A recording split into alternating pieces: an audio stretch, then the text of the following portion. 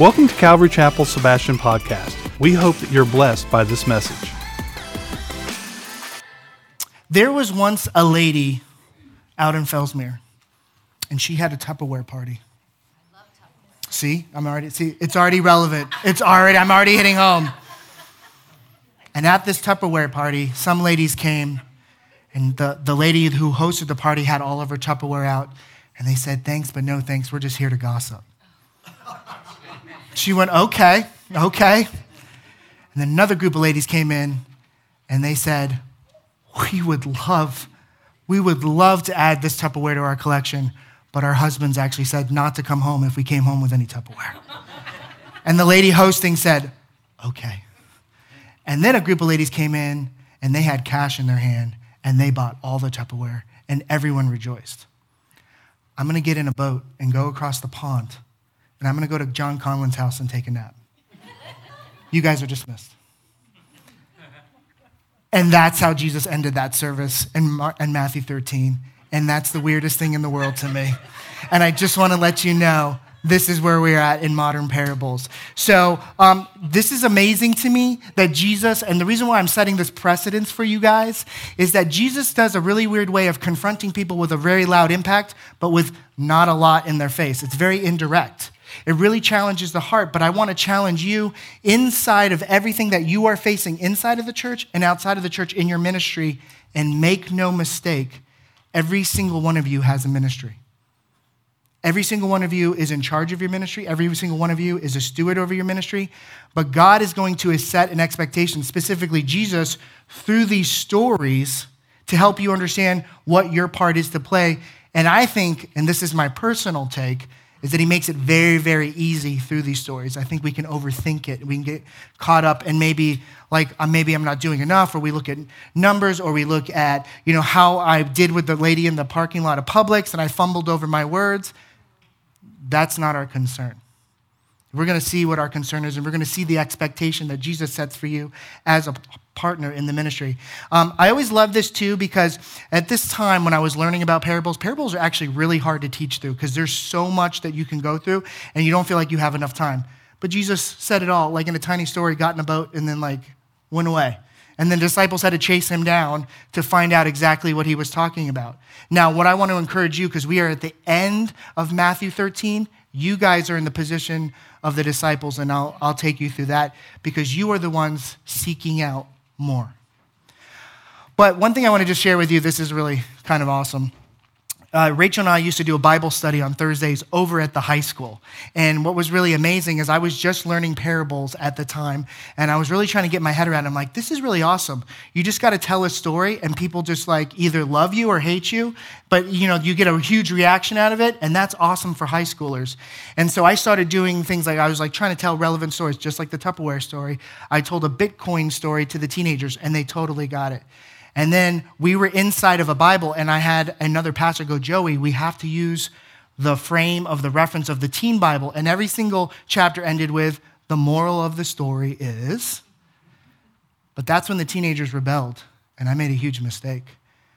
I never had a moral at the end of my story like Jesus. And then they said to the guy that was running it, can we get rid of these Bibles? We like the way Joey does it. He has no morals. So that's my legacy for the Thursday Bible study. So that's who you are learning from tonight. So tonight we're going to mull over some of Jesus's, his points, his stories. He sets a clear and concise expectation for you and a direction. But what's really kind of interesting for me is it's very fair and balanced in his approach. We can kind of overshoot what we think the church should be doing, and we can kind of undershoot.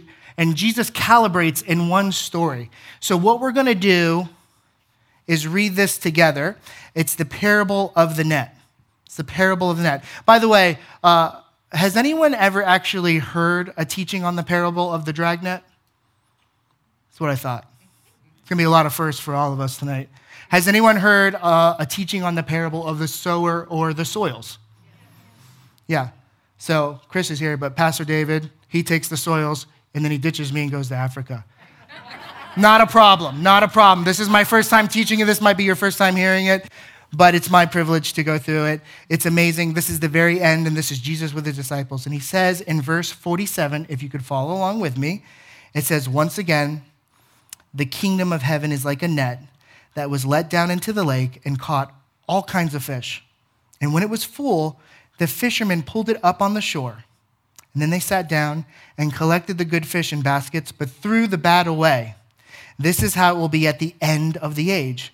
The angels will come and separate the wicked from the righteous and throw them into the blazing furnace, where they will be weeping and gnashing of teeth. And Jesus looked at them and said, have you understand all these things? Yes, they replied. He said to them, therefore, every teacher of the law who has become a disciple in the kingdom of heaven.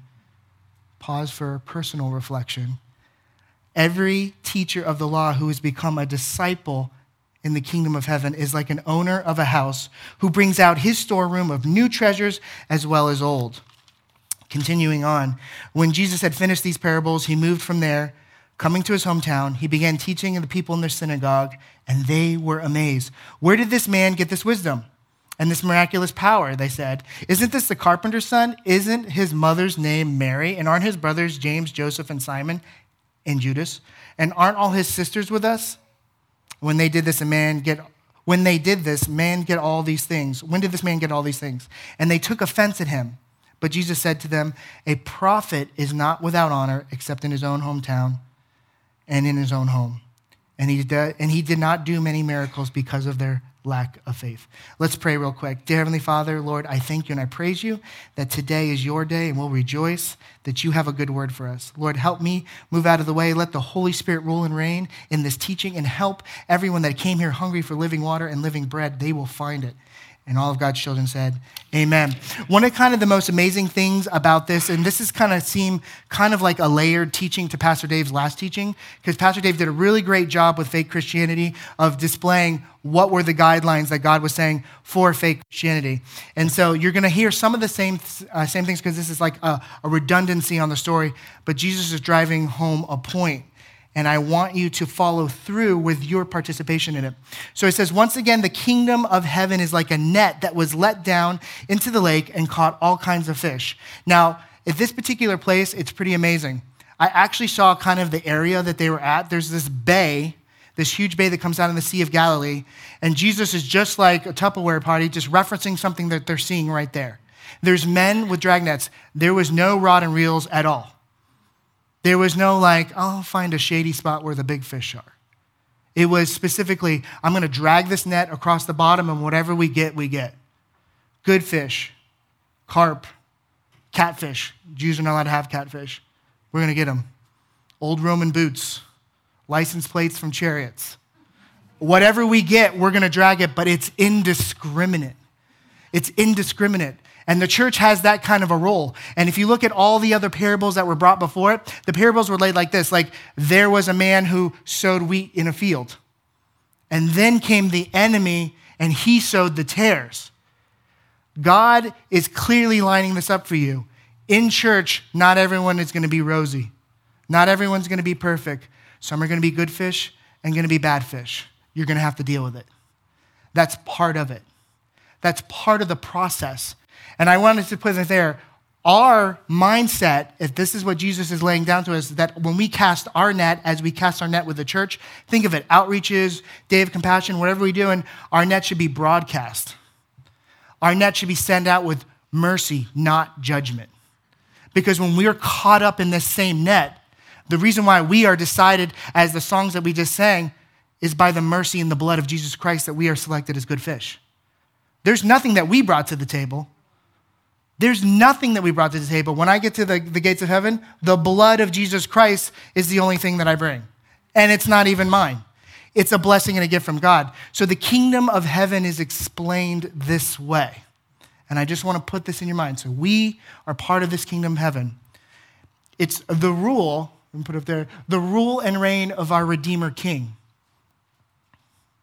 This is very awesome moment for the disciples, because the disciples are catching up with Jesus at somebody's house to follow up with a critique on him, because everybody came in the beginning of Matthew 13 to find out if Jesus is truly the Messiah that they thought. the Messiah that I thought up, the Messiah that I think I need. So when are you going to kick Rome out? Why did this guy keep telling these weird stories about Tupperware? I want to know when he's kicking Rome out. This is the great rabbi that I'm looking for. He's not the rabbi that I thought he would be.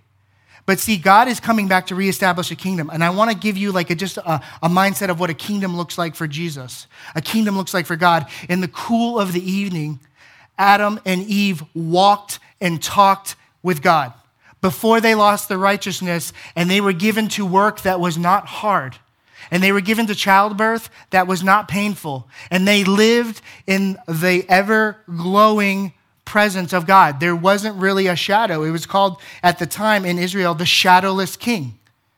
I get to experience the shadowless king one day, and that is what God is working towards. And that is what we're bringing in the church. Our experience is this: I do not deserve to walk with the king, but the king came and found me and walked with me and dragged me up in his net. We kind of talked about this, just kind of set of a precedence for you. I heard somebody gave me a teaching of an old-time preacher, and he said grace is really, really like you're in this current, you're in this boat, and you're in this current, and you're getting dragged to hell. And God looked down on you. These are with the old-timey, with the organ in the background and the shouting. And he's like, and the Lord threw you oars. But that's you rowing. And that's you getting tired. And that's you making mistakes. But I just want to challenge you in this.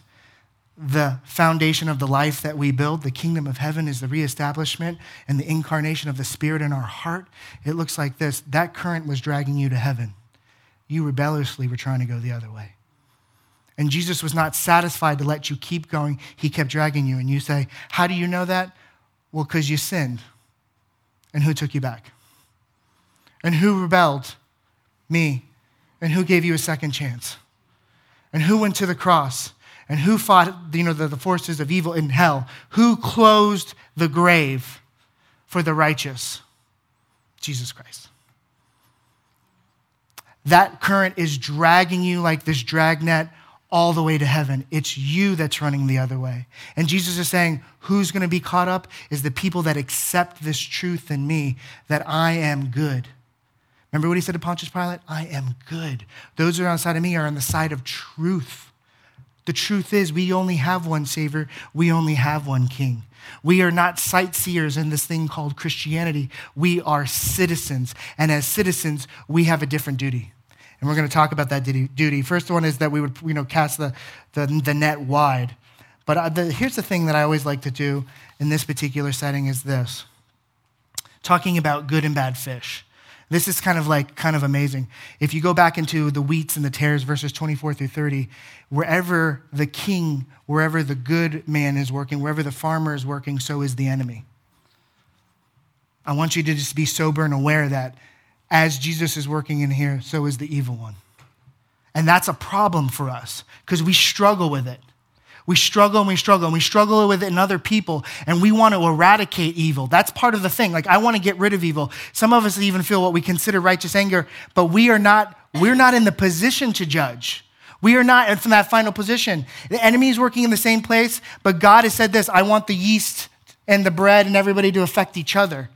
There's going to be good fish, there's going to be bad fish. There's going to be wheat, there's going to be tares. Expect it. Anytime that we try to, in our own power, remove the wheat or remove the tares from the wheat, we uproot the roots of the good wheat. And Jesus said, I'm not ready yet. And praise the Lord that he has not done that. Because the good go with the bad. When you rip up the tares, you rip up the roots. That means Revelations. That means apocalypse. That means the only way that God's going to reestablish his kingdom is, one, he's going to bathe this world with fire, but he's going to reestablish his kingdom in our hearts with righteousness and judgment as a people that will never return to that sin. Amen? This is a church that is headed towards this. From the Garden of Eden to our confession of Jesus Christ to heaven, we are headed to this. One perfect king. And his words are decreed, and our hearts listen, and we are crowned in his righteousness. So when we're looking at that, I want you to put this in your mind when you're looking at the idea of what our king is made of, or how he is the person that decides who to judge. 2 Corinthians 5:21, he said, God made him who had no sin to be sin for us, so that we might become the righteousness of God. Therefore, the only level, the only bar of righteousness that we have in this entire conversation is Jesus. There's only one. Think about that. There's only one person who can judge. We can judge the bad. I know a bad person when I see him. I know someone that's stinky attitude, got a little too much sass. I can identify them. Can I truthfully identify the righteous person? No one but Jesus Christ can. Because he was the only one that did not know sin, that became sin. So this is what we do as citizens. We're not sightseers. We're not passing through. We as citizens, we know how to honor our judge. We know how to honor the Lord, our judge. Final judgment is his. Final judgment is his and his alone. And why is that important? That means when I walk into this place, I still broadcast indiscriminately. I still send out with mercy, not judgment. I am in this position.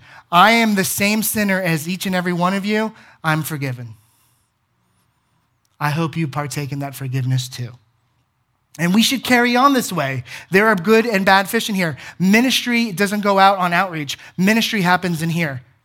Ministry happens in the edification of the church. Ministry happens in the pointing of the person. We can provoke people to good works. We can't judge them. We can't condemn them. We may be able to slightly convict them, and we're not even good at that. Only Jesus Christ. Let me tell you something really fantastic about Pastor Dave. Pastor Dave has a gift that I don't have, discernment. You know who else says that? Jackie. Jackie has discernment. She can walk in a room and be like, oh my gosh, this guy over here, he's sinning so bad. I'm like, he's a Dolphin fan. He's great. What are you talking about? And she just knows. She just has that gift of discernment. She can just look at the person and say, I don't have it. But even as good as Pastor David and as good as Jackie is, they pale in comparison to the depth and the piercing of the heart that Jesus can do with a look. With a look. Look at this, verse 49. This is how it will be at the end of the age. The angels will come and separate the wicked from the righteous and throw them into a blazing furnace. Well, there'll be weeping and gnashing of teeth. I want to read one verse for you, or actually two verses. Romans 3:22. The righteousness from God comes through faith in Jesus Christ to all who believe. Remember we said we're sitting in a boat that's being dragged towards heaven in his grace. I just have to let him take me in that grace. I have to be obedient to not rebel and just let him show me the direction. And it becomes very freeing. It becomes very alleviating, doesn't it? It becomes very alleviating when I let him be judge. The righteousness comes from God through faith in Jesus Christ. Faith, that's it. There is no difference because for all have sinned and fallen short of the glory of God and are justified freely by his grace through redemption that came by Christ Jesus. You see, it's not what you know, it's who you know. Who's in your boat? Who's in your boat? That's a challenge for me. I can get ahead of God. I can start rowing. I can start doing a bunch of things. You know where I end up? Very, very aggravated, very, very tired, very, very exhausted. And then I look over at Jesus and he goes, let me start the motor and I'll get us to where we need to go. And I'm like, oh, you had a motor this whole time? And he's like, yeah, it's called grace. It's kind of the most fantastic thing is as people that honor the judge, I want to ask you this. If it wasn't for the judgment of Jesus Christ, where would you be today? And I want to challenge that with an opposite. If it was for the judgment of the people in this church, where would you be today? There was a kid that came into my youth group a long time ago, and for some reason, our youth group, the power went out, so they marched us all over to the sanctuary. And I remember this kid came late because he was looking for the youth group area. He's looking for the signs. They're all off. It's dark, that section of the wing of the building. And so he came in, and I remember he came in with such a huff because he had so many piercings in his face, he jingled like a reindeer. And I just remember being like, wow, like there's piercings and then there's like Rudolph the Red-Nosed Reindeer, like you're showing up here. And he had piercings and tattoos. And I'll never forget this. The reason why this sticks out is he had a tattoo of in and out on his ears. And I thought that was the funniest thing. And a deacon saw him go to the front row and sit down. And he just crossed his arms and he listened to the sermon. And the deacon made a beeline for him, ripped off his hat and said, son, you belong in the back row. Now, I remember, you had that reaction too. I was like, well, this might be a cool kid for a youth group. What are you doing? Like, I'm going to point to him from my mom. Look at least I'm not this kid, right? Like I'm already starting to do the judgment. Like bring this kid into youth group. All of our stocks are going to go up. And so like we're trying to get this kid in. The deacon walked in the back row. The kid put on his hat. He sighed deeply. He didn't have an attitude and he walked out. Now, I just want to encourage you in this, in the judgment of the church versus the judgment of your Jesus Christ, your honorable judge. That kid showed up at a different youth group a couple weeks later. I know because I got invited. And I went there and I'm shooting pool with, before service, they had this a really cool youth group with arcades and no judgment-free zone signs everywhere. And there he is. He got saved that week. The next week, he's a youth leader. A couple weeks later, 60 kids got saved on an outreach that he was a part of, that he led. And I think about that deacon and I think about his new youth group. And then I think about this verse. It's kind of amazing. If you look back,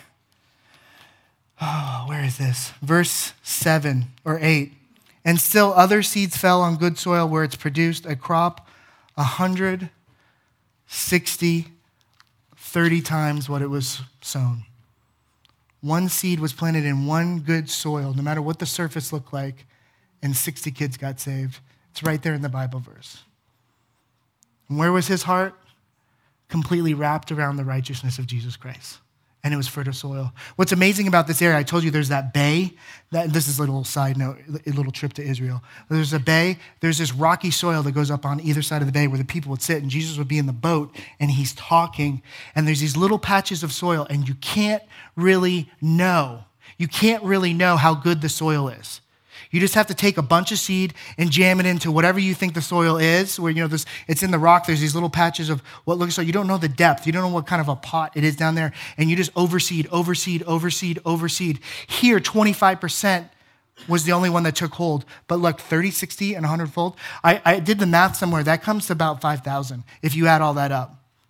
One particular launch of seeds that could go into one patch of soil can produce 5,000 seeds of wheat when that 25% goes.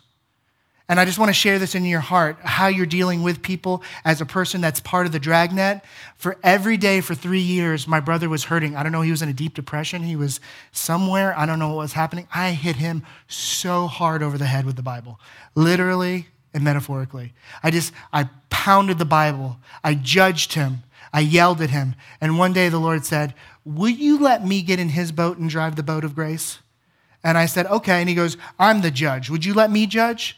I'll be the judge. And I went, okay. I don't know what you see in him. This is my brother I'm talking about, in my head to the Lord as I'm praying. I don't know what you see in him. He goes, why don't you try my way? Why don't you let me judge and you love? Some of you guys saw him here last week. He drove my mom to church. He goes 8:30 service every day. Every Sunday he goes with my mom to church. Drives her. We don't miss, Mom. We don't miss.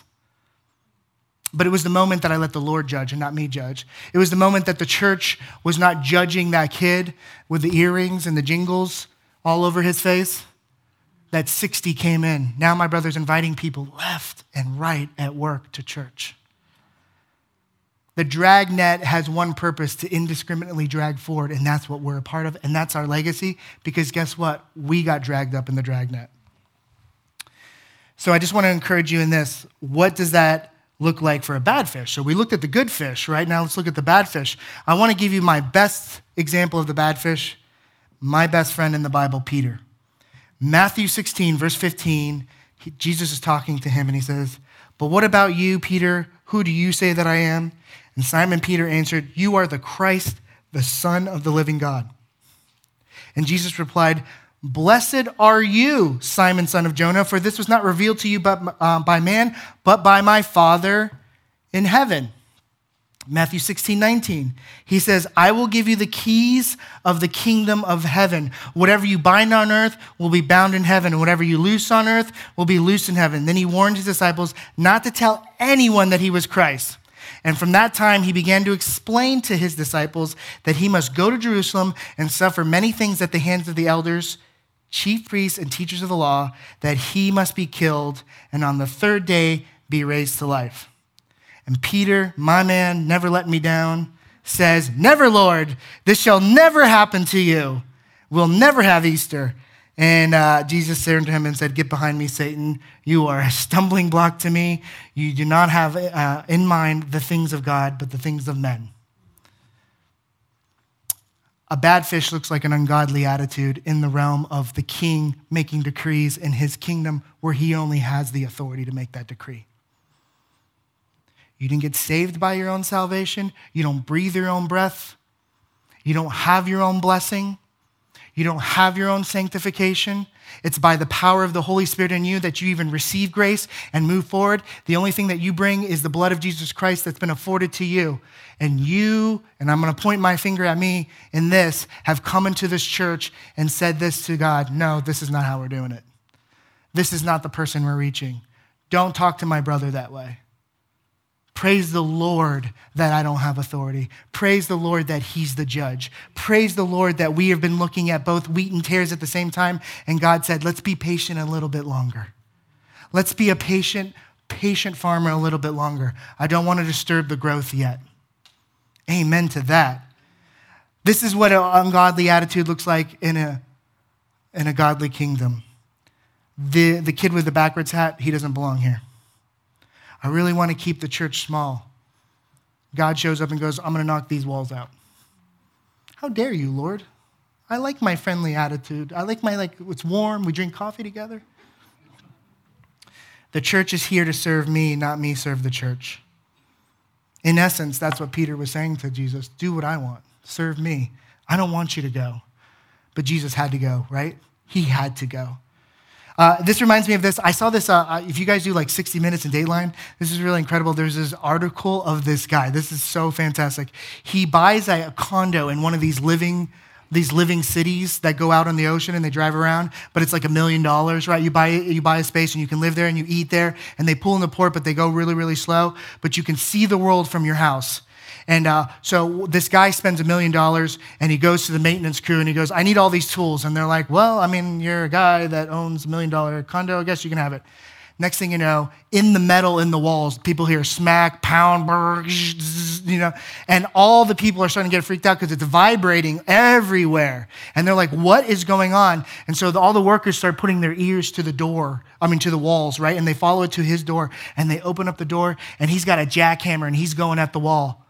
And they go, "What are you doing?" He goes, "Putting in a window." They're like, "You're below sea level." How many times do we come into the church with a jackhammer and tell God how we would like to set up the windows? Once again, I say, praise the Lord.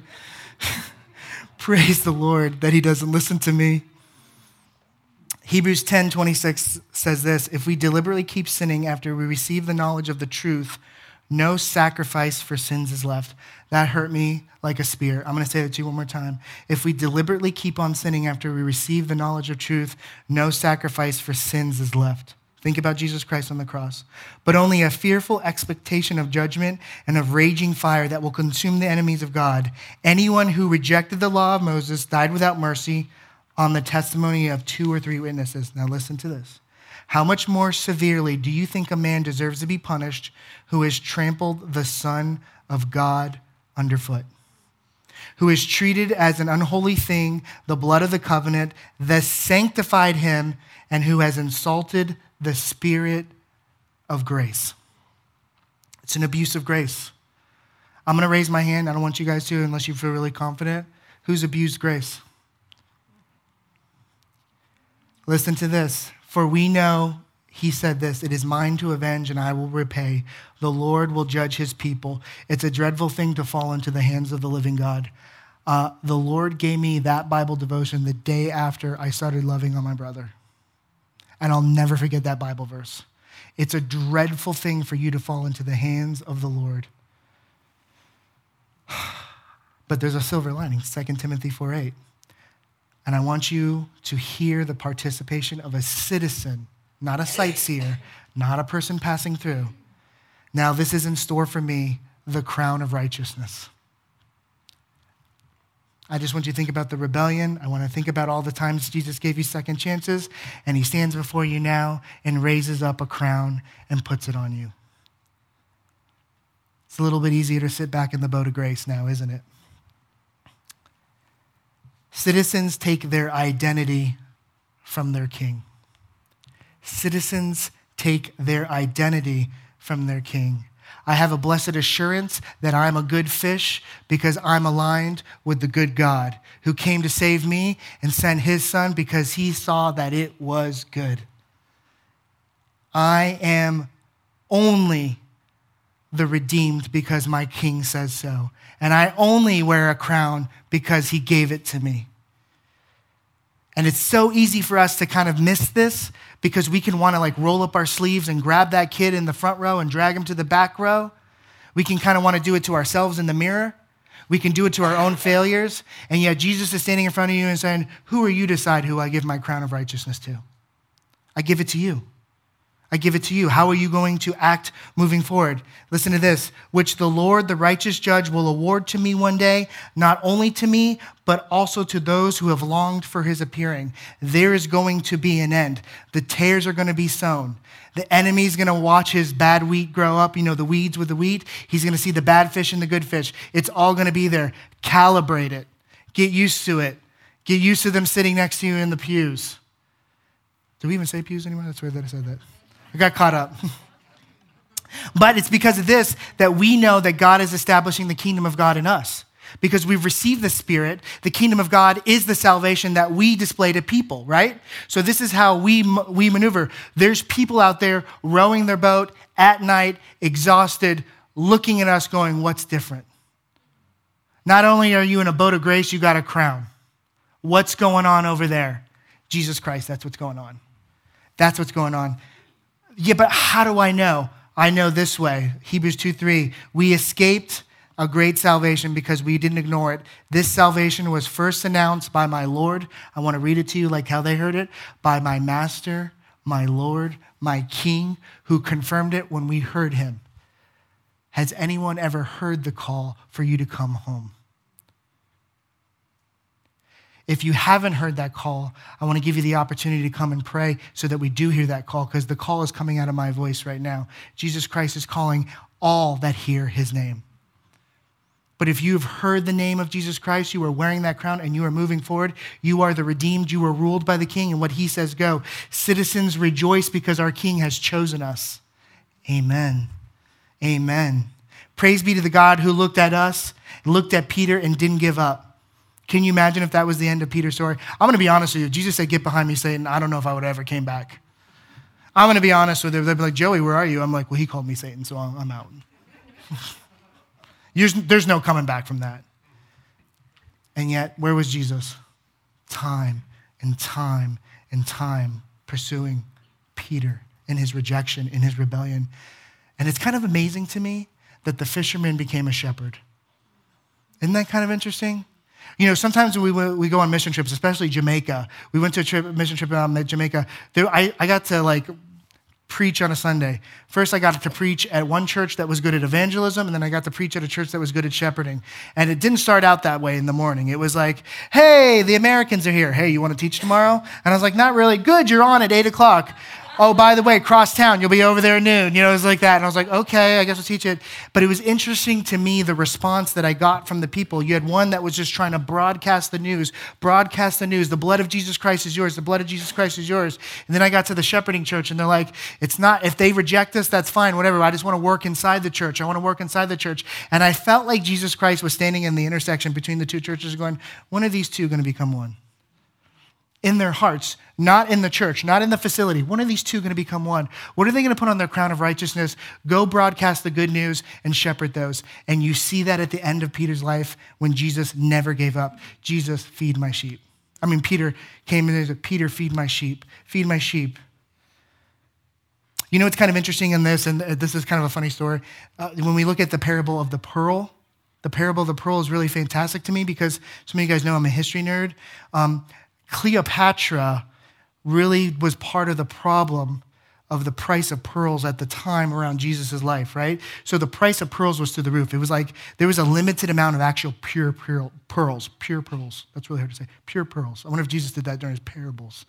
So he said he had pure pearls. They had cultured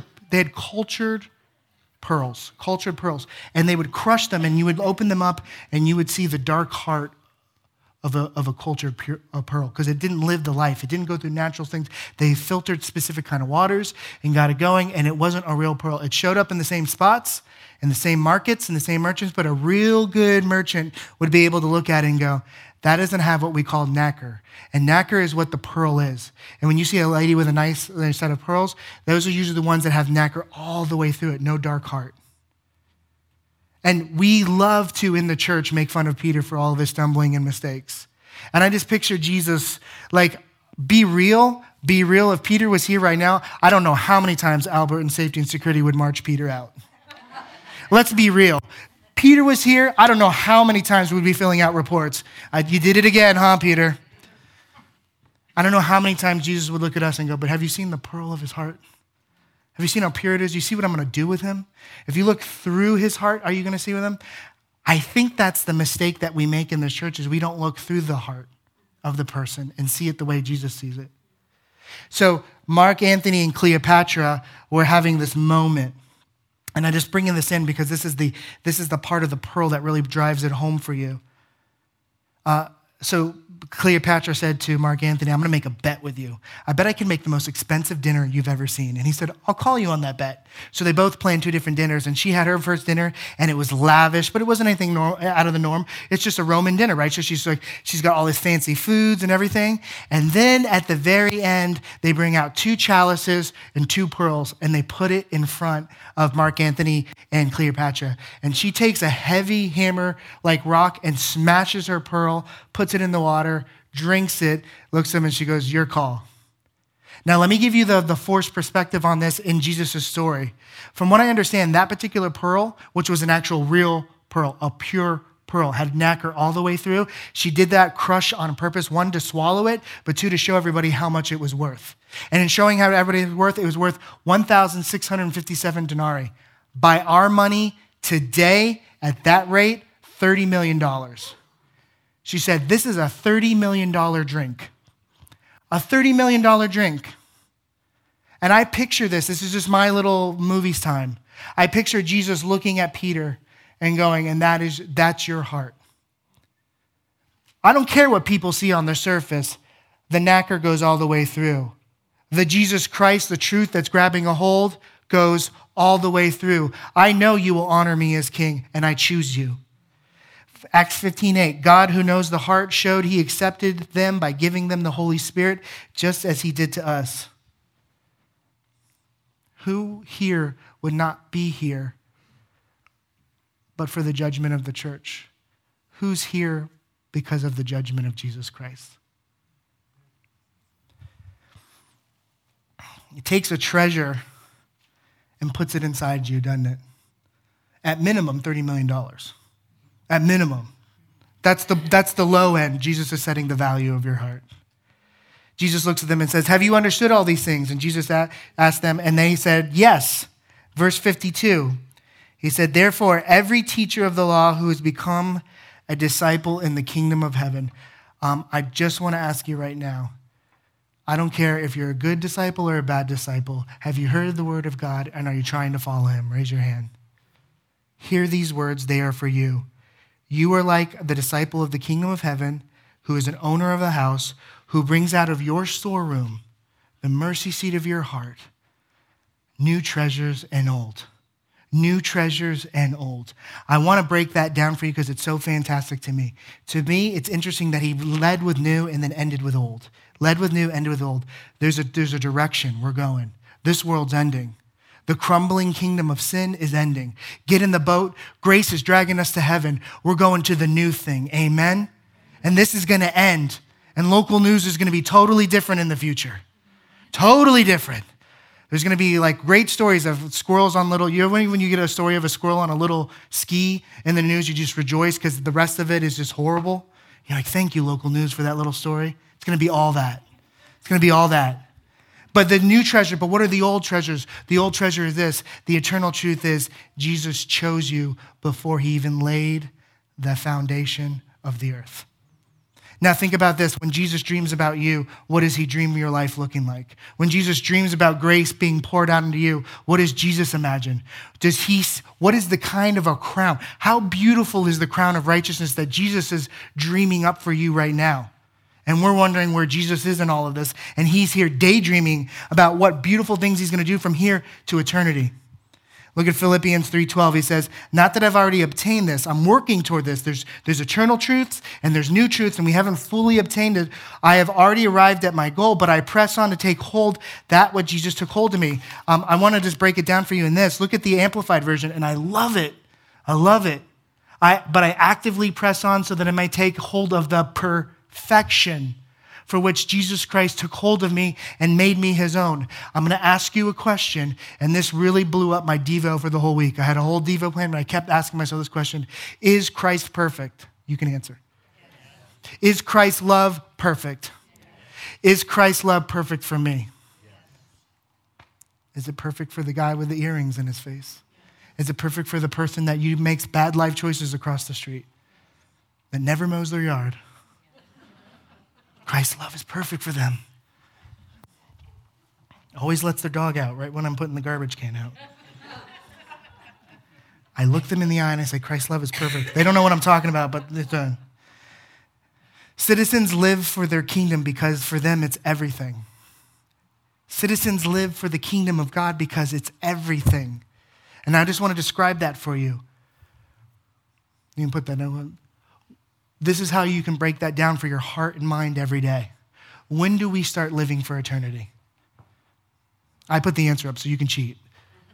This is like an open book question. But when do you start living for eternity? The day that eternity came to your heart.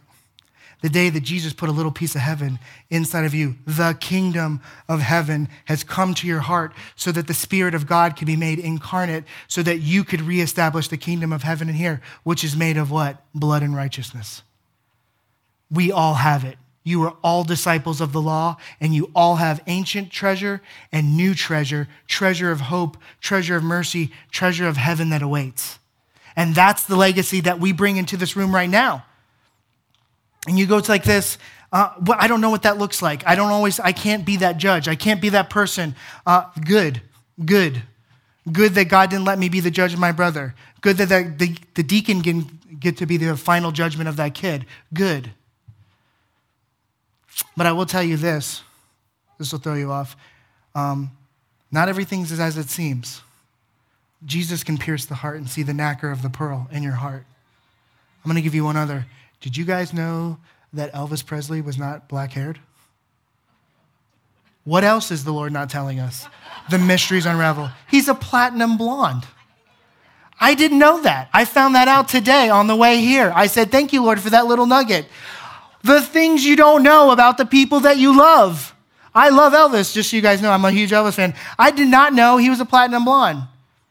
How many people are in the rows next to you? How many people are in your life? How many people in your family? And God's saying, don't give up. Look at the pearl of their heart. Don't give up. Drag them to the church. Dragnet. Hebrews 10:22 said this, let us draw near to God with a sincere heart and full assurance of faith, having our hearts sprinkled to us from a guilty conscience and having our bodies washed pure with water. It's Jesus' blood. We have no idea what God has planned for us because we didn't even know while we were yet sinners, Christ died for us, washing us. It's not good enough for those that are in this room and you're wondering if you're a good fish or a bad fish, because I did, and I'm the one that worked on this sermon. Proximity to Jesus is not salvation. Being near the kingdom of God is not the same as being not just in the kingdom of God, but of the kingdom of God. I'll just paint that picture for you. Judas walked with Jesus. And I can see the prayer in my heart change as soon as that picture is painted for me. Let me be the one that always comes humbly accepting the gracious gift of your blood and righteousness. We're just regular people blessed by amazing King, given an amazing crown, clothed in amazing righteousness. But that grace is not Joey's grace. The oars didn't do anything. It's not the amazing grace of Joey. It's not by the grace of Joey. It's by the grace of God.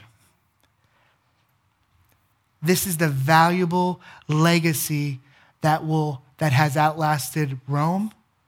It's outlasted Germany, Hitler, all of it. Communism, it's outlasted. Everything that's tried to crush it has only grown to make it stronger. Why? Because that current, that dragnet is dragging us where?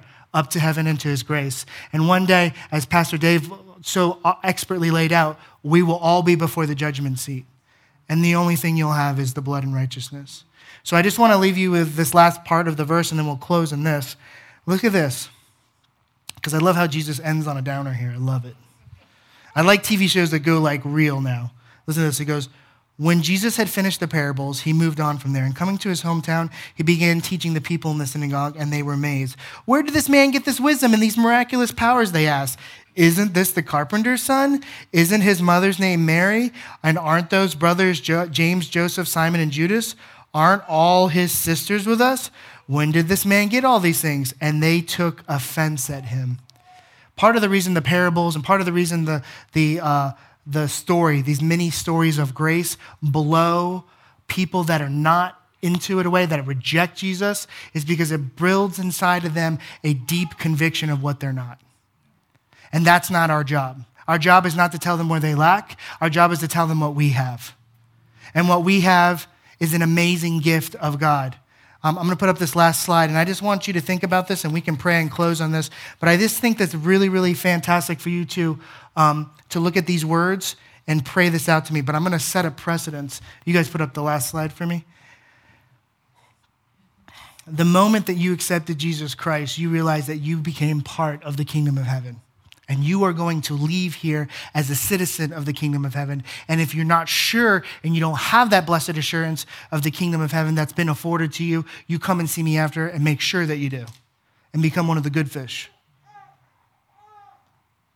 Did you know that catfish are bottom feeders? And the Jerusalem Galilean tilapia feed on the green and lay in the sunshine. They shimmer in the water. The catfish are in the mud. Can't see anything but the muck. Don't know which way is really up. They only know which way is down. But the tilapia that we ate in the Sea of Galilee, shimmering in the light. Some of the fishermen said crowned in glory. And I thought that was kind of cool. But you leave today here, not as a bottom feeder, but one that stands in the light. We need to humbly accept this. How many, I'm going to ask this, and I put it in my notes here, how many here know that Jesus Christ has been advancing his kingdom from the moment he stepped out of the tomb? The moment he stepped out of this tomb, 2,000 years later, we're still pronouncing the name of Jesus Christ. And the enemy's still trying to defeat him. And the enemy's still sowing tares, and we're still declaring the name of Jesus Christ. And I shouldn't be here. By all intents and purposes, I shouldn't be here. There's two guys that I grew up with. Two of them went to seminary. Two of them went on to be the next big thing in seminary. They're going to be this huge, one was going to be a missionary, and one was going to be an amazing pastor down in South Florida. We went to Christian private school together. Somebody wrote in my yearbook, and I wish I kept it because it'd be epic in youth group, most likely to overdose. I shouldn't be here right now. They looked at my heart and they judged me, and they were probably on the surface right. But Jesus said, no, that's not how I see it. Everybody saw them, gave up on me, left me alone. Those two guys are now bartenders. Look what I'm serving up. But by the salvation of Jesus Christ that was afforded me, I have the blessed assurance, and now I share it with you. I humbly accept this gift, and I boldly proclaim it. And I want to thank you. A lot of you guys are in here. Keep this slide up if you can, because we're going to pray out on this. But I want to thank you guys. There's a lot of you guys that don't realize how much of a walk that you have the same as the disciples. These disciples had to change their jobs and their careers. They lost friends and family. Some of them lost circles of friends. Some of them lost livelihood. Some of them lost comfort. Some of them lost all kinds of things. But as disciples, they have the treasures and the eternal truth of Jesus Christ and heaven inside of them.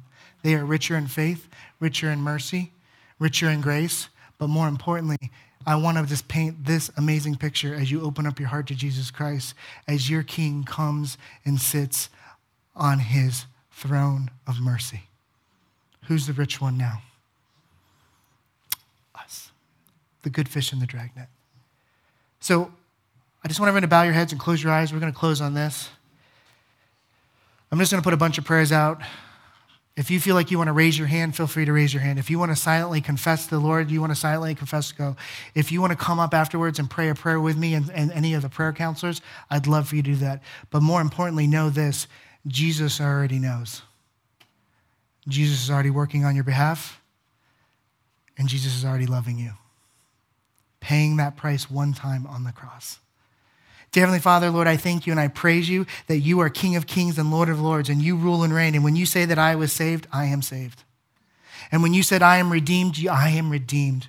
And when you said I am restored, I am restored. You said let there be light, and there was light. You said let Joey be restored, and I was.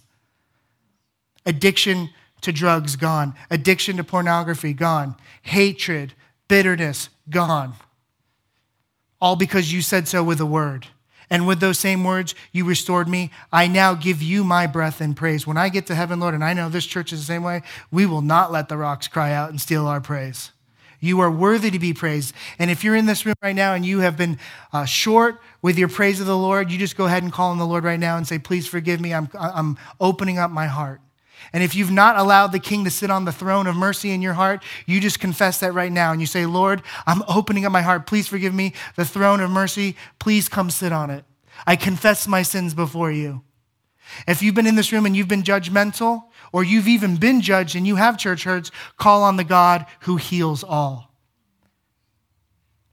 Lord, I thank you and I praise you that grace and mercy is pouring into this room like a flood, like an avalanche, wiping out sins, wiping out past hurts, wiping out failures. We are rich in mercy. We are rich in grace. And that leads us to this. We are rich in the crown of righteousness that you have placed upon our head. It is not ours. It is yours to give. And by that spiritual authority, we accept. And Lord, I thank you and I praise you that we do right now pray to the God that has never left us and never forsaken us, and thank him for his walk of mercy with us from here to eternity. And all of God's people said, amen.